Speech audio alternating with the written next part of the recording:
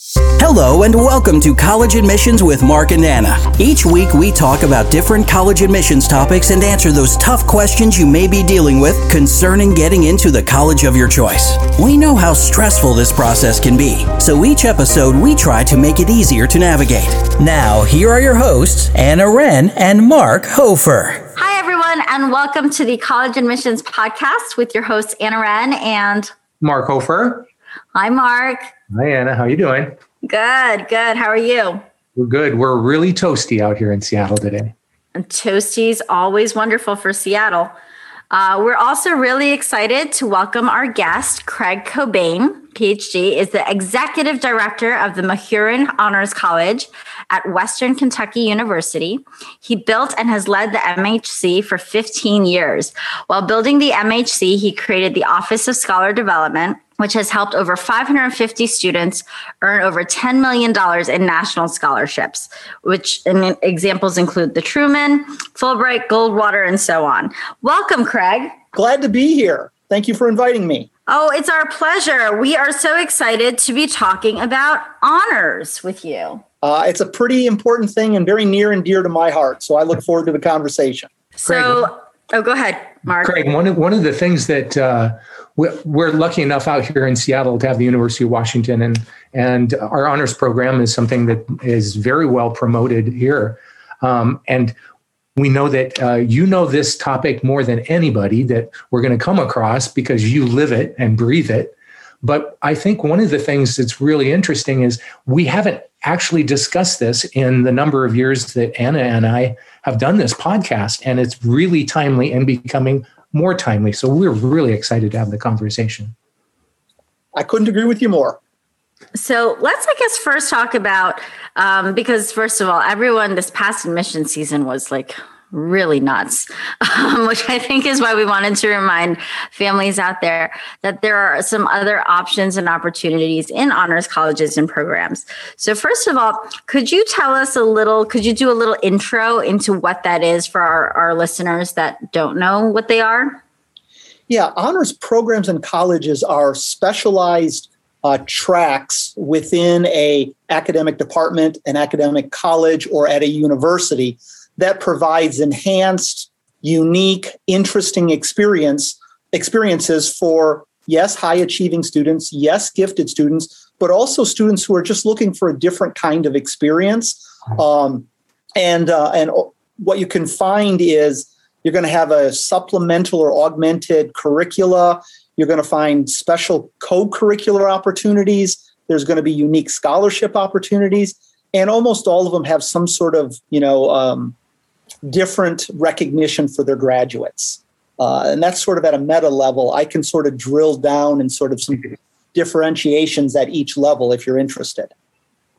Understood. One of the things, just a really high level question, do all schools have honors programs or honors colleges? The vast majority of them do, but not everyone does. You tend to see them clustered. If I can use the states of Illinois, Florida, and Kentucky as examples. Most will have honors programs, and again, we can drill down into that. But once the first university moves to a true honors college, it is obvious that they have a strategic advantage over the other universities. And then typically every single other public university in the state transitions their honors program into a college. You saw that in Illinois, you saw that in Florida, and we've seen that here in Kentucky. When I arrived here in 2005, there were no honors colleges in Kentucky, and most of the honors programs would have been described as sort of web pages, they were there so the university could say we had one. Yep. And then when we became an honors college in 2008, quickly the other universities saw we're getting out recruited because of this honors college. And now I believe there's 5 honors colleges in the Commonwealth of Kentucky. Wow. I never even considered that from an admissions perspective before, that would help you guys obviously attract a very talented pool of applicants. Yeah, I think, the strategy that we've used and most honors colleges use, the high end, the students who think about going to elite private institutions or to quote unquote an honors college, that they're great recruiting opportunities for them, but it creates a halo effect for a lot of what are sort of really solid students who may be in that top 15 to top 35% of ACT, SAT, composite scores in the country, who may not necessarily be, the top honors college applicants, but it attracts them to the university. And that's the heart and soul of a public university's recruitment base is those very good, but not sort of outstanding students. Yeah. One of the things that it sounds like in that 15 years, the proliferation and growth of honors programs in colleges has been quite extraordinary, especially in that area. And from a leadership standpoint, since you've stepped into that role and developed the school there at Marin, I have to ask a leadership question. And that would be, is there a different mission of the Marin Honors Program, Honors College, from that of the college itself? Yeah, the university, we're a public regional comprehensive university serving South Central Kentucky. And we're not open access, but our job is to serve a lot of first generation students, low income students. Again, we're a regional public institution. The Mahurin Honors College, although we have a lot of those students, our mission is to simulate the equivalent of a top 25 private liberal arts school. Yep. So when I'm working with my team and we say, what's our goal for the incoming class? What's the goal for percentage studying abroad, going to graduate school, winning nationally competitive scholarships, whatever metric you want to do, we go to U.S. News and World Report and we benchmark ourselves against the top 25 private liberal arts schools in the country. So that's unabashedly what we are emulating. I'm not saying we are, but that's what we are emulating is a top 25 private liberal arts school. And that's what you will see in most of the, if I may be so bold, the higher end honors colleges in the United States. Yeah. So what kind of students, you had said you mentioned a few, but that for the ACT range, but what other types of students do you think would benefit most from an honors program or an honors college? Obviously, your high achievers, your students who want to go on to medical school, law school, graduate school, students who are looking for not just a job, but they want to get that first position that's going to fast track them into leadership. They're looking for a career. And, obviously that's the bread and butter of the students who apply to us, the high achievers. But, in my 15 years, the students who get the most out of honors and have traditionally not been target is a bad word, but not been recruited into honors colleges are those first generation, are those low income, are those underrepresented minority students. And if I can take a second and give you sort of a comparison, I have students in the college, both their parents are professionals, a physician and an attorney, and they're honor scholar. Their goal is to be a physician or attorney. It's going to happen, whether they're in honors or not. The family just is in a situation and to help their child make their educational dreams come true of being a doctor or an attorney. It's the students who are first generation who need a bit more of wraparound hug, who need to be introduced to ideas about studying abroad, applying for national scholarships, doing a full-time internship in DC, New York, Chicago, wherever, and need help finding the funding. Those are the students who benefit the most from an honors experience, the sort of return on investment. Yeah, the exceptional student coming from a parent that are both physicians, they're going to become a physician. Did we play a role? Yeah, probably a small role in helping that take place. But that student who's first generation, that's where we're seeing some really incredible magic. And with the downplaying of the importance of ACT and GPA in honors, which has been going on for decades, those students are very, very competitive in honors programs in honors colleges. Yeah, I love that you said that, Craig. I say that because I'm a first gen. And so, yeah. And so I know when I read pieces and they talk about schools in the top 20 or 30 of US News and World Report, how it does make more of a difference for first gen kids or low income kids. And so it's nice to hear that not only those schools are not the only options, right? That there's also amazing honors programs that could potentially be local that could make that happen too. If I can kind of go down that road, unabashedly, when we were setting up and designing what we wanted for the honors college that later became the Mahurin Honors College, we saw our mission as social justice. I don't think your audience needs to know that Kentucky is a poor state. It's one of the poorest states in the country. And we do have gifted and high achieving students. And the data showed that there was a lot of bright flight.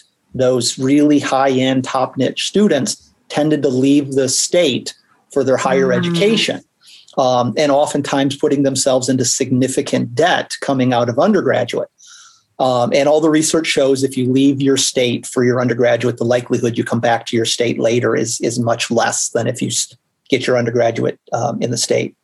So we wanted an honors college that would allow students who are looking for a really great educational experience, again, the equivalent of being at a top 25 private liberal arts school, but wouldn't have to pay the same amount.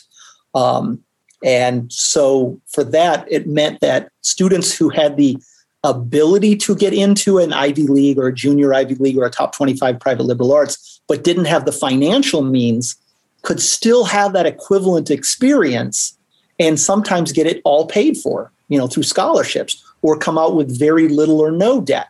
And we saw that as really, important to equity and access in our state. So, a lot of times when we design these honors colleges, it isn't simply about academic excellence. We're trying to do other societal goals with them. Craig, my wife is a financial advisor, and I think one of the things that's really rubbed off on me, and we have really exciting conversations, by the way, and education and finances. When we talk about college and a lot of the families that she serves as well, we tend to look long view. And I think honors colleges, much like you just defined and basically explained, if you can minimize that debt in undergraduate, in a really high quality education in undergraduate, that is debt that you don't have to carry over when you're looking at graduate school. And I think that is becoming much more of a part of the puzzle that students and families really have to pay attention to, because, graduating, with hundreds of thousands of dollars of debt before you even have a job, that's becoming more of an issue. And I think the honors colleges are definitely filling that niche where you can get that incredible education as an undergraduate, not have to spend that crazy amount of money if your family doesn't have it, and still set yourself up for success in graduate school. So I think it's very timely. I think there's one other aspect of that. And a lot of what we do is enrollment management. We want to make sure that, we have students from across the university in different socioeconomic categories and represent all parts of our state and out of the state. So, a good chunk of the families that we recruit, they're getting into private liberal arts schools. And I'm just going to make up some numbers here. And let's say that private liberal arts school is $50,000 a year. And they're an excellent student and they get a 50% scholarship. And now they, so it's only $25,000 a year. And the family has been saving, for 18 years for their child to go. And they're like, okay, it'll be a stretch, but we can make this work. I will talk to them and say, you have a good chance that your child can come to the Huron Honors College here at Western Kentucky University and have almost no debt. And it's going to cost you maybe nothing per year. That $25,000 a year you were getting ready to invest in another institution. What if you took 10 of that each year and allowed your child to do a semester study abroad in China? In the summer, do an internship in Washington, D.C. Second year, the next 10,000, and you have had a much better 4 years and your child is much better educated. You've saved 15 times 4, $60,000, and you've got a better outcome. And, families light up when they see that kind of opportunity. And obviously the student goes, I can study abroad every year. I think the other thing is that sometimes, and we can talk about all the perks of an honors college or honors program, because we do know they vary from school to school.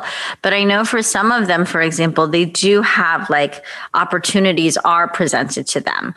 And so even at, let's say, a top liberal arts school or top university, it's, the opportunities exist. And I say that having attended one, but it's not like someone has helped present them to you or made them known that they're available to you.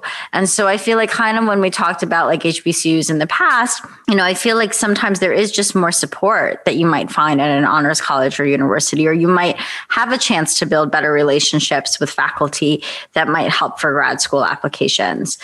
So do you feel like that's also part of the reason why some kids would potentially look at honors programs or colleges? Absolutely. I do want to say one thing. The word perks is the bane of my existence. There's sort of two kinds of ways that honors recruiters recruit for honors programs in colleges. One is called the perk model, and the other is called the expectations model. And, come to my honors program. We have priority registration. We have better housing. We have smaller classes. You see where I'm going. My personal professional philosophy, that attracts a certain type of student who's looking for what's in it for me.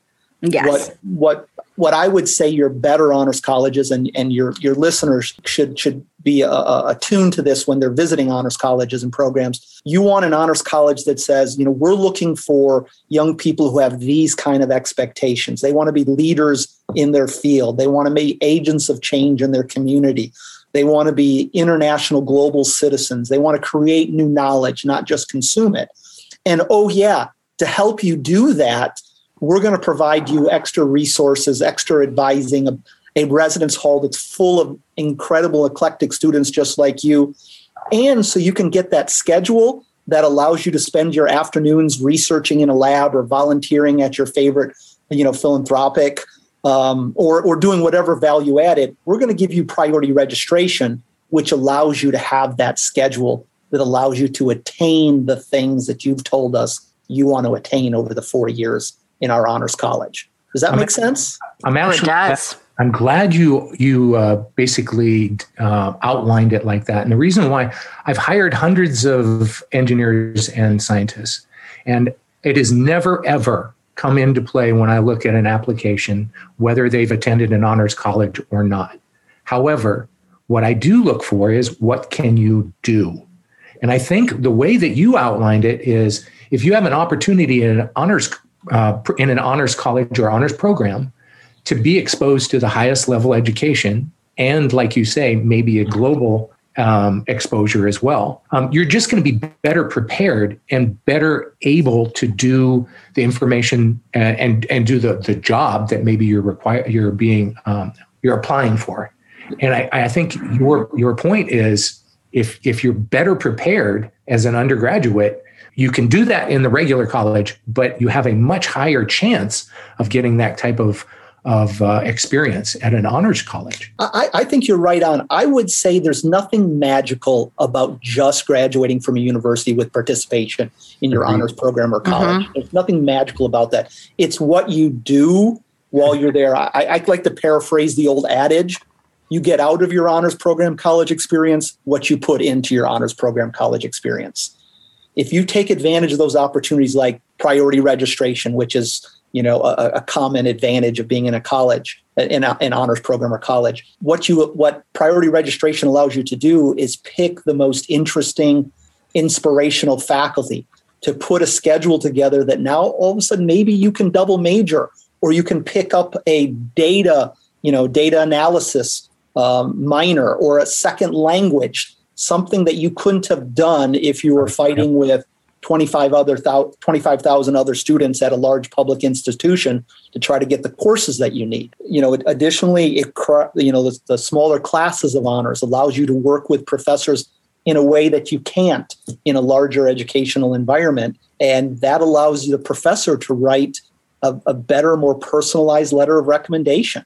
Yep. I've taught classes with 500 students in it, and they did very well in my class, but I had no idea, what they did other than they took my class and they got an A. But you teach a 20-student seminar. I teach international security and international politics. You teach a 20-person seminar on the future U.S.-China relations, and you can give personalized examples of that student's research and conversation in class and what they brought in kind of penetrating questions. that's a much stronger letter of recommendation than you can by being in a larger class. So that's one of the advantages of being in an honors program or college. So one of the things that, and I would like you to poke holes in my kind of broad brush definition and the qualities, reasons for attending a particular honors college. A lot of students, I will suggest Arizona State University and their Barrett Honors College. And basically, I'll tell them, you have the chance of attending a huge university with a huge amount of classes available to you. However, if you get into the honors program, it's a 6,000 person college. You have the chance to actually talk with your professors. They will actually be able to educate you in the way that they would like to, and you build those relationships that turn out for later references later. And those are the main things that I focus on, but I don't want to highlight those as perks now because, as you mentioned, that's not probably the best way to promote the opportunities. So those are the things I focus on. Would you suggest that there are other things that I tell students to focus on? No, I think you're right on. And Barrett is one of the top honors colleges in the country. The one thing we always have to watch out for in honors is because honors students have unique, specialized, enhanced opportunities, AKA they may be called perks. You can get an entitlement culture that develops, that it's more about being in the honors college. I am a Barrett scholar or a Schreyer scholar if you're at Penn State in the Schreyer Honors College, or a Mahurin scholar here at Western Kentucky University. And you've got to make sure that you keep them grounded. And again, I've been to Barrett. I love Barrett. I've borrowed a lot of ideas from Barrett. It's a great honors college. But I would say the literature, if there is a critique on Barrett or two critiques, one, because they're really truly a separate campus away from the rest of ASU, that they may be a little insular, and are they interacting with the general population of students? And I don't want to say that Barrett's not diverse, but typically honors colleges aren't as diverse in maybe socioeconomics and other types of diversity as the greater university. The second thing, and I've had a number of students who have gone to Barrett and it just wasn't a good fit for them, and they ended up transferring and coming back. I should say Kentucky students going out to Barrett wasn't a good fit and coming back to the Mahurin Honors College is, for a lot of students, 6,000 students is a lot. By Carnegie classification, you're a medium-sized university if you're between, I think it's like 4,000 and 9,000 students. Right. So, and the Honors College of Alabama, I think, is north of 8,000. Those are, even though they're honors colleges and they're smaller colleges within a university, those are still quite large, by many factors. So I would say I always come down to, Mahurin may not be the best place for you. You've got to figure out what is the best fit for you and your family. Fit always trumps scholarship. Fit always trumps prestige and name recognition. If you're not comfortable at an institution, then you're not going to do well at that institution. Yep. So let's talk a little bit about like the qualities maybe a student might want to have that would be best to thrive in an honors college or program, and knowing that varies. So for example, I know I was listening to an info session for UMass Amherst, and they were talking about theirs and how, beyond just grades and scores, they were looking for kids that really demonstrated that they had put into action, kids that, took their intellectual interest and put them into action, is what they'd said. So what are some qualities do you think that, honors college or programs would value from students? We want to see that they've done more than just taken classes and gotten grades. I used the expression earlier, there's, knowledge consumers and there's now knowledge producers. And what we really see at an honors college is we're trying to move people from K through 12 where they've just consumed knowledge. In college, we try to transition them. In the honors college, we really try to turn them into producers of new knowledge. Another phrase we use a lot, do they think thoughts and do cool things? Oh, I like that. again, I don't want to be hard on a category of honor students, but they tend to be trophy hunters. They were in 25 clubs in high school. We would call those a clubber. And you ask them, what did you do in club number 17? And you list off the name there. I was in that? Oh, yeah, I guess I did get it. Oh, you were president of this club. What did you do as president? Oh, I ran and was elected. That's not what an honors college is really looking for. An honors college is looking for, maybe you were in a couple organizations, but you were, again, I'll use the phrase agent of change. You made a difference. I do a lot of this past year because of the pandemic, a lot of conversations with groups of families and talking to high schools on, how to put together an application during COVID when you can't get out in the community and do the sorts of things normal juniors and seniors would do. And I'd say, well, what an honors college would look like is how did you take advantage of this, of the opportunities that Zoom presented? You can still do, if you are, a person of faith, you could still do a Bible study, or teaching a Sunday school class at your church, but you do it by Zoom. You could work with a local high school and do a reading, or elementary or middle school, and do a reading group over Zoom and help, tutor people. There's things that you can do. We're looking for those people who are creative in coming up with those kinds of opportunities that no matter what the circumstances, they're going to make a difference. Yeah. In our application, if I can give this as an example, we ask them, we don't ask this question every year, but periodically describe yourself in a tweet, or what does page 267 of your biography say? and if any of your people, any of your listeners end up applying, the right answer is always the likelihood that page 276, whatever number I gave, it usually will start in the middle of a sentence, not at the start of a sentence. Oh, nice. And we get some really great essays that way. And again, I would say that to your listeners that the questions that you're asked in the application tells you something about the culture of the institution you're applying for. We have a leadership portfolio that they fill out. What did they do? What was their role? How many hours a week? And what did they learn? And for us, sometimes, again, I'm sure this is across the United States, we may have families applying where the son or the daughter was not able to do any sorts of leadership opportunities because they're working 30 hours a week to help mom and dad, or help typically a single parent family, put food on the table, or they're taking care of siblings while a parent is working the night shift. And to us, that's just as important as the student who is a president of 3 organizations, or a captain of the football team or the soccer team or whatever.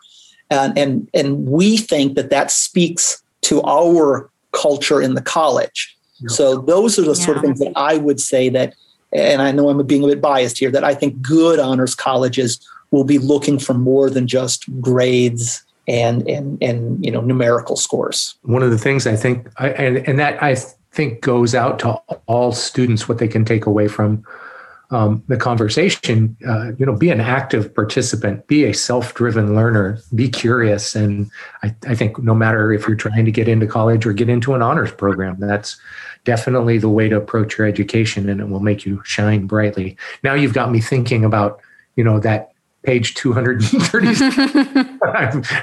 What do you want to write? Yeah, that's a good exercise.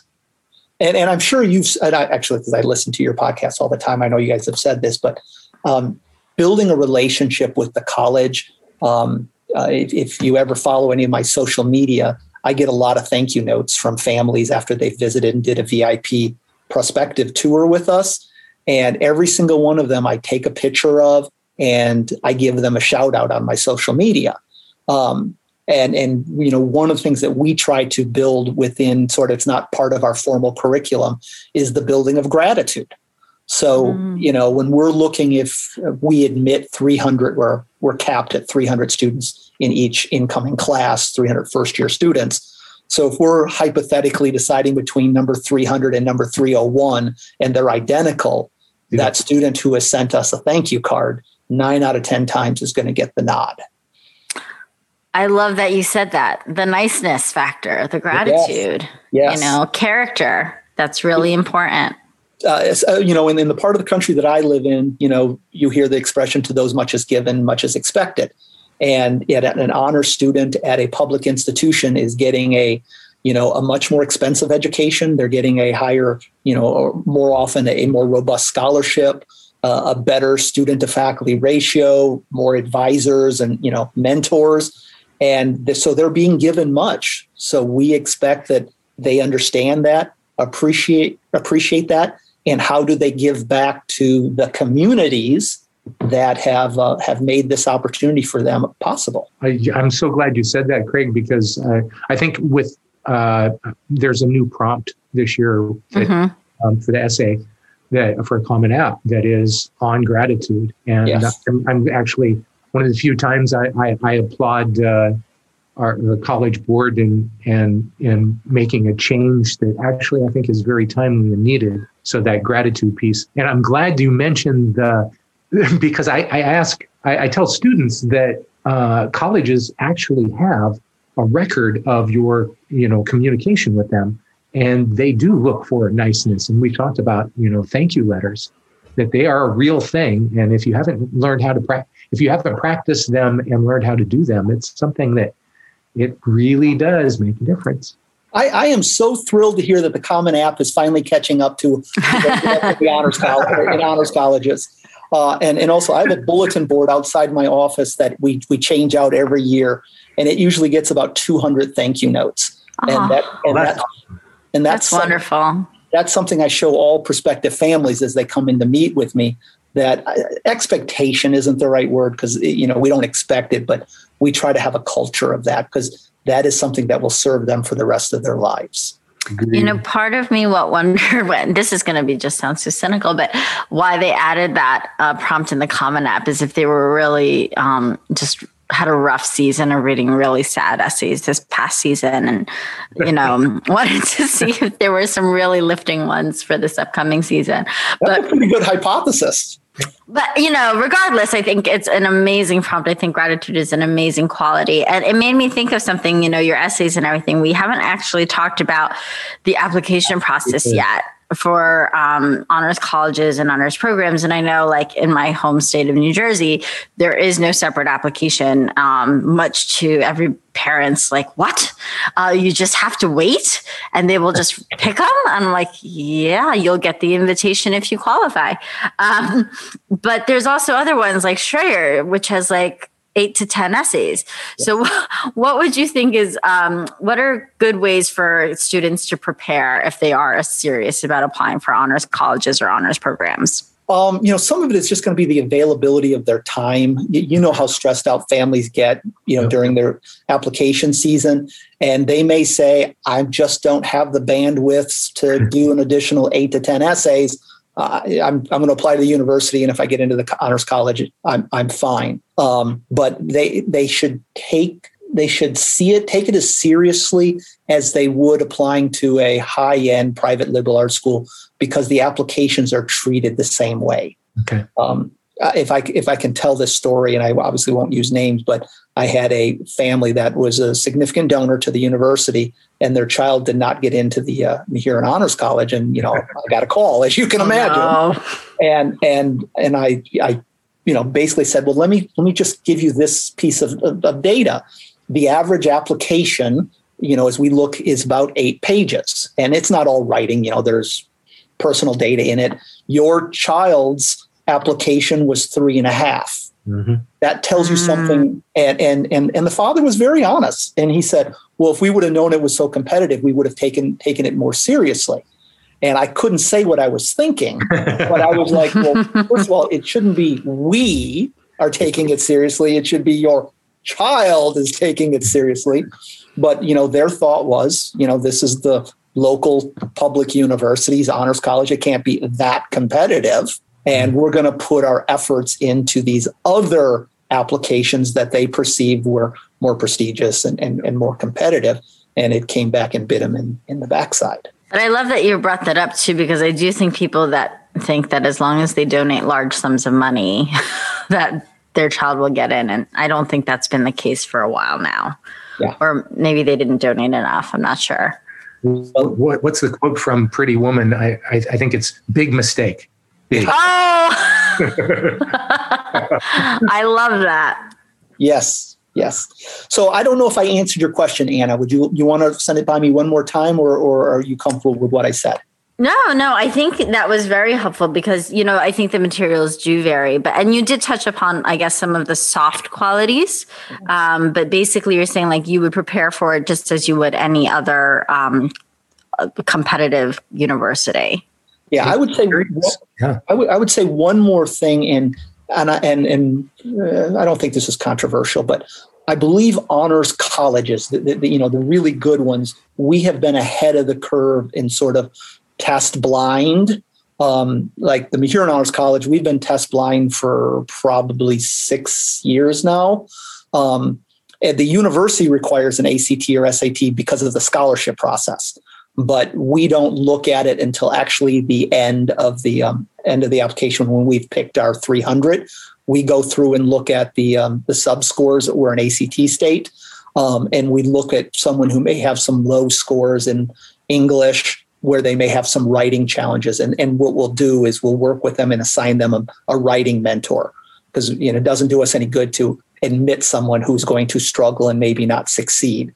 So increasingly honors programs and colleges and some programs are, again, ahead of the curve in terms of not using standardized test scores. One question, I have to ask this just basically because money becomes a very big issue now, especially as students are comparing honors colleges with the possibility of going to a smaller private college, and that's cost. Is there any additional cost to a student who is accepted to and attends an honors college, or is there even a chance that they'll pay less? Well, that's a multifaceted question. So let me try to handle it this way. One, because they're going to do well in the university scholarship process. Okay. They're going to get a good scholarship if they're competitive for an honors college. So in that regard, they're going to pay net less than what the sticker price is for that university.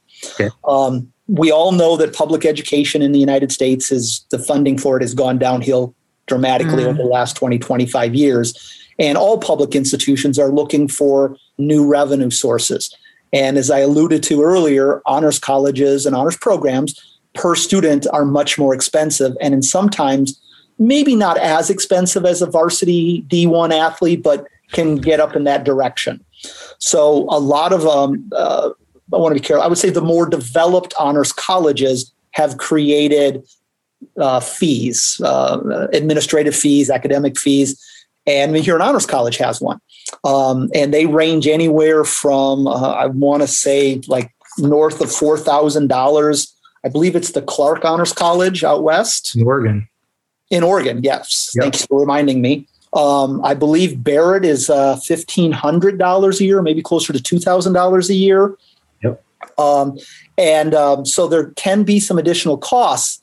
But again, for what you're getting, if it's a good honors college, and I'll leave Western Kentucky University, we're probably about $400 a year in additional costs. And one other possible additional cost, as we've talked about, oftentimes honors college students have access to the newest, or however you want to define, the best residence hall on campus.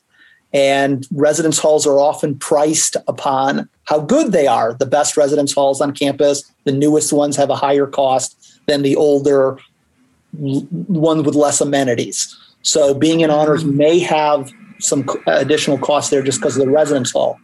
But still, if I can use the example I gave earlier, if you're comparing an honors experience at a public institution that's $25,000 a year, and you got to pay an extra $2,000 a year, you compare that to a private liberal arts school that's going to cost you $50,000 to $55,000. That extra $2,000 is an incredibly good bargain. It's a return on investment. ROI, our good friend Roy. Yeah. So one of the things with honors programs that I think students would like to know, and you alluded to this, and I just want to make sure I understand it correctly. You said that a university may pay as much for an honors student in supporting them at their university as they do for, say, like a D1 athlete. Is that true? I mean, the amount of money that the university is using to support that student, is that similar in dollars? Yeah, when I say D1, most people think about top 10 academic or top 10 athletic programs, but there's a lot of D1. Western Kentucky University is a D1 athletic program. So, what do D1 athletes get? They get, additional coaches. What do honor students get? They get additional advisors, mentors, life coaches. When you're recruiting an athlete, there's a coach that their only job, his or her job, is only to recruit the athlete. In well-developed honors colleges, I have my own recruiting team, that we recruit completely separate than the university. D1 athletes often get some of the best residence halls on campus. Honor students get some of the best residence halls on campus. Athletic facilities are really impressive. Honors facilities are really impressive. You kind of see where I'm going. Yep. When you look at the economics of a gen ed, let's say a gen ed biology class, your basic biology class at a large public university, that may be 500, 800, 1,000 students with one professor and a couple TAs. that honors section, it may be the same professor, but it may have 30 students. So you've got 500 students paying the salary of that professor, or you got 30 students paying the salary of that professor. So the honors course is dramatically more expensive to the university than is the, same with athletes. They tend to have academic support wrap around.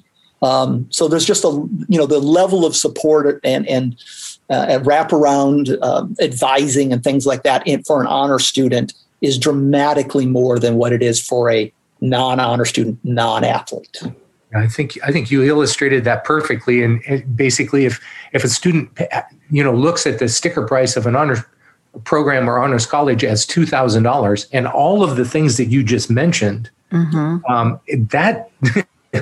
that's a really good return on investment. I mean, it's a no-brainer. Yeah, right there. Agreed. I look forward to seeing both your applications here in the next couple of weeks. Gosh, I honestly, I wish there were more people talked about them. When I was applying for school, I didn't even know that there were any.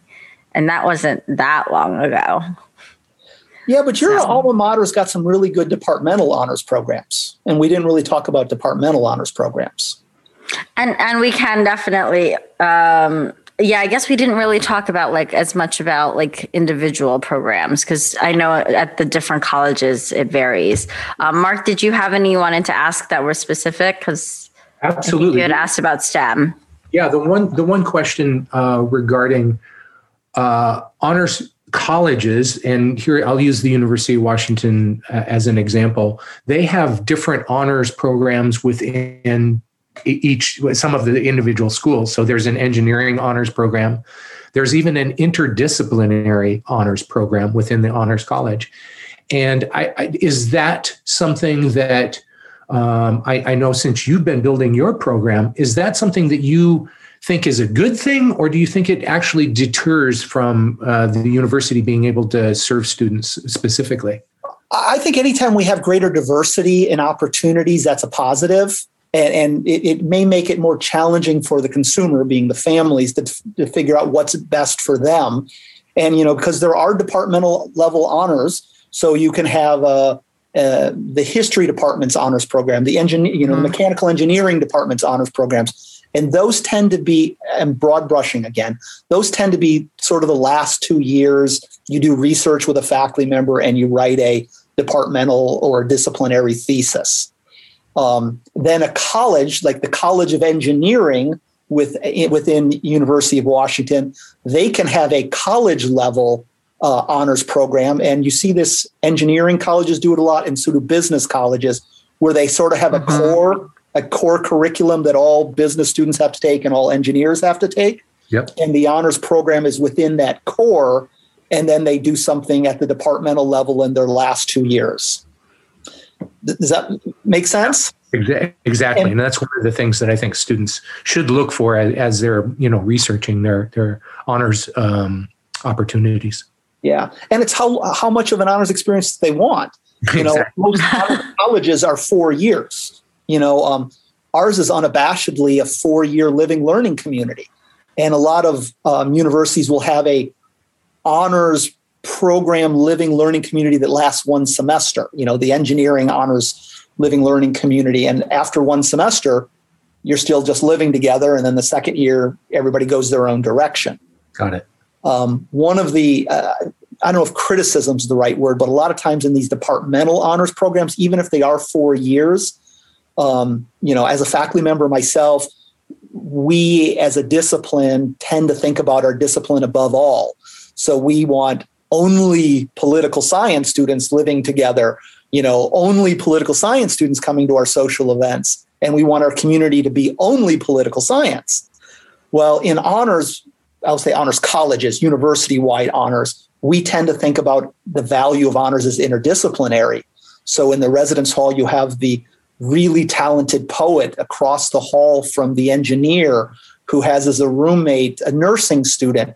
And those kind of interdisciplinary conversations we think are incredibly valuable to break down silos and get people to think across disciplines, because that's where the real solutions to today's problems lie. That's where the magic is. Agreed. That's where the magic is. And I think that's so great to say that, because I do feel like more and more students are interested in interdisciplinary opportunities. And so this is another avenue that they can consider. Agreed. So we're wrapping up, but I wanted to see, and you can have one question too, Mark. What is like one of your favorite, I guess, quote unquote, anecdotes or stories from working in honors programs? Yeah, certainly. It's actually a young man. He's an alum now. I had lunch with him last week. He's from Bowling Green, a single parent family, grew up in our public housing. I met him as a senior, actually his football coach. He played the left guard on the state championship football team. And I sort of got to know him and adopted him. And if you look at national stats, he probably had about a 7% chance of graduating from college with his background. And we talked about his big dreams. I said, I can give you some suggestions on things you should do, and if you want, I can play an accountability partner. And he got a Benjamin Gilman scholarship, which is a nationally competitive scholarship for students on Pell Grants to study abroad. He studied abroad in Japan, fell in love with Japan. And when I met him, he was probably 6'4" and weighed about 270. So you can imagine how he stuck out on campus in Japan. And came back and he said, Dr. C, I'm changing my big dream. My big dream is I want to be the ambassador to Japan. Wow. And so I said, okay, what's the plan we need to put together? And he goes, I need to improve my Japanese. I need to get a job in the State Department. And I said, okay, how do you plan that? And it's always me sending them away with, think about these things and come back. And then I play devil's advocate. Agreed. And he found a nationally competitive opportunity called the Wrangell program, named after the former U.S. congressman. And he got into their summer program, and it's a program to diversify foreign service officers. So he spent a summer out in Washington, D.C., and he has just finished, and then he reapplied for the Wrangell Fellowship, and he got the Wrangell Fellowship, and he got a Fulbright. So he got to go back to Japan for a full year and continue the research he had done on his honors thesis. And he came back. He was back in Bowling Green for a week before he went to Georgetown, and he gets a fully funded 2 years at Georgetown. And then he's guaranteed a position with the Foreign Service. And he's just completed his first year at Georgetown. He's done very well. And he is doing unfortunately, a virtual internship with the U.S. Embassy in Taiwan. Wow. And that's every faculty member, every honors director, a dream is to get someone from that circumstance and put them on that kind of trajectory. And I could literally probably tell you over my 15 years, 100 plus those kind of stories. See, and those are the opportunities that if you take the application seriously, they can open those doors. I like that. And that's a student who his family was never thinking a small private liberal arts school or an elite institution or a flagship institution. They were just first generation student, single parent family, could he just go to college? And as a success for that family would have been graduating in 5 years. And, that also circles back on exactly what you said you look for in applicants, though.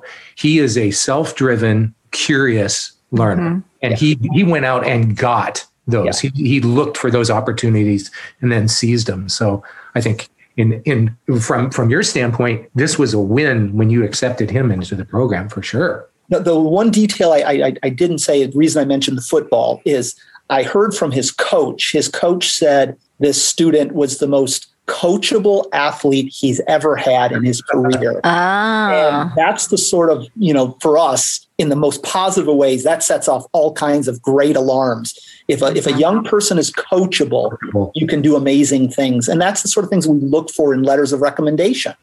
Of course, don't tell us they got great grades. We have the transcript. Tell us something we don't know. Tell us something that's meaningful and that someone is guidable, that's willing to be mentored. Those, the special qualities that you can't see on a resume, an application, or a transcript. That's what, if guidance counselors are listening, that's the things we want to see in a letter of recommendation.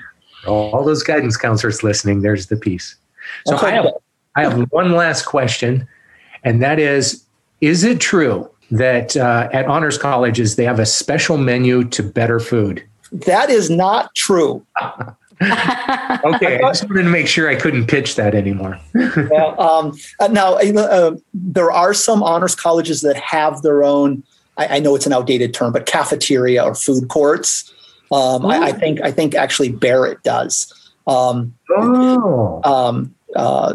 is actually modeled on Hogwarts, if you've ever been to it. It's really, really an amazing facility. If a university has a really good school of, cooking or culinary school, a lot of times, honor students can get access to that. Oh, also, that's cool. Also, if, because you get to know your professors better, because of smaller classes, you're more likely to be invited to the faculty club as a guest of your professor. Well, there you go. So there is possibilities, but there's no general rule that honor students get better cooking. Okay. Well, thank you so much, Craig. This was such a joy, and I learned so much. I'm sure everybody did. Thank you. You're very kind. It was my blessing. It was high point of my day. Thank you, Craig. And I know this is something that you take to heart and that you've promoted for much of your career. So I appreciate taking the time and outlining all the things that you have promoted there at your own honors college. Well, again, thank you, and keep doing great work. Same to you. Thanks for listening to College Admissions with Mark and Anna, where we make getting into college easy and fun. Don't forget to go over to iTunes and subscribe to get updated each time we release a new episode. Also, for more helpful college admissions information, visit our website at www.collegeadmissionspodcast.com.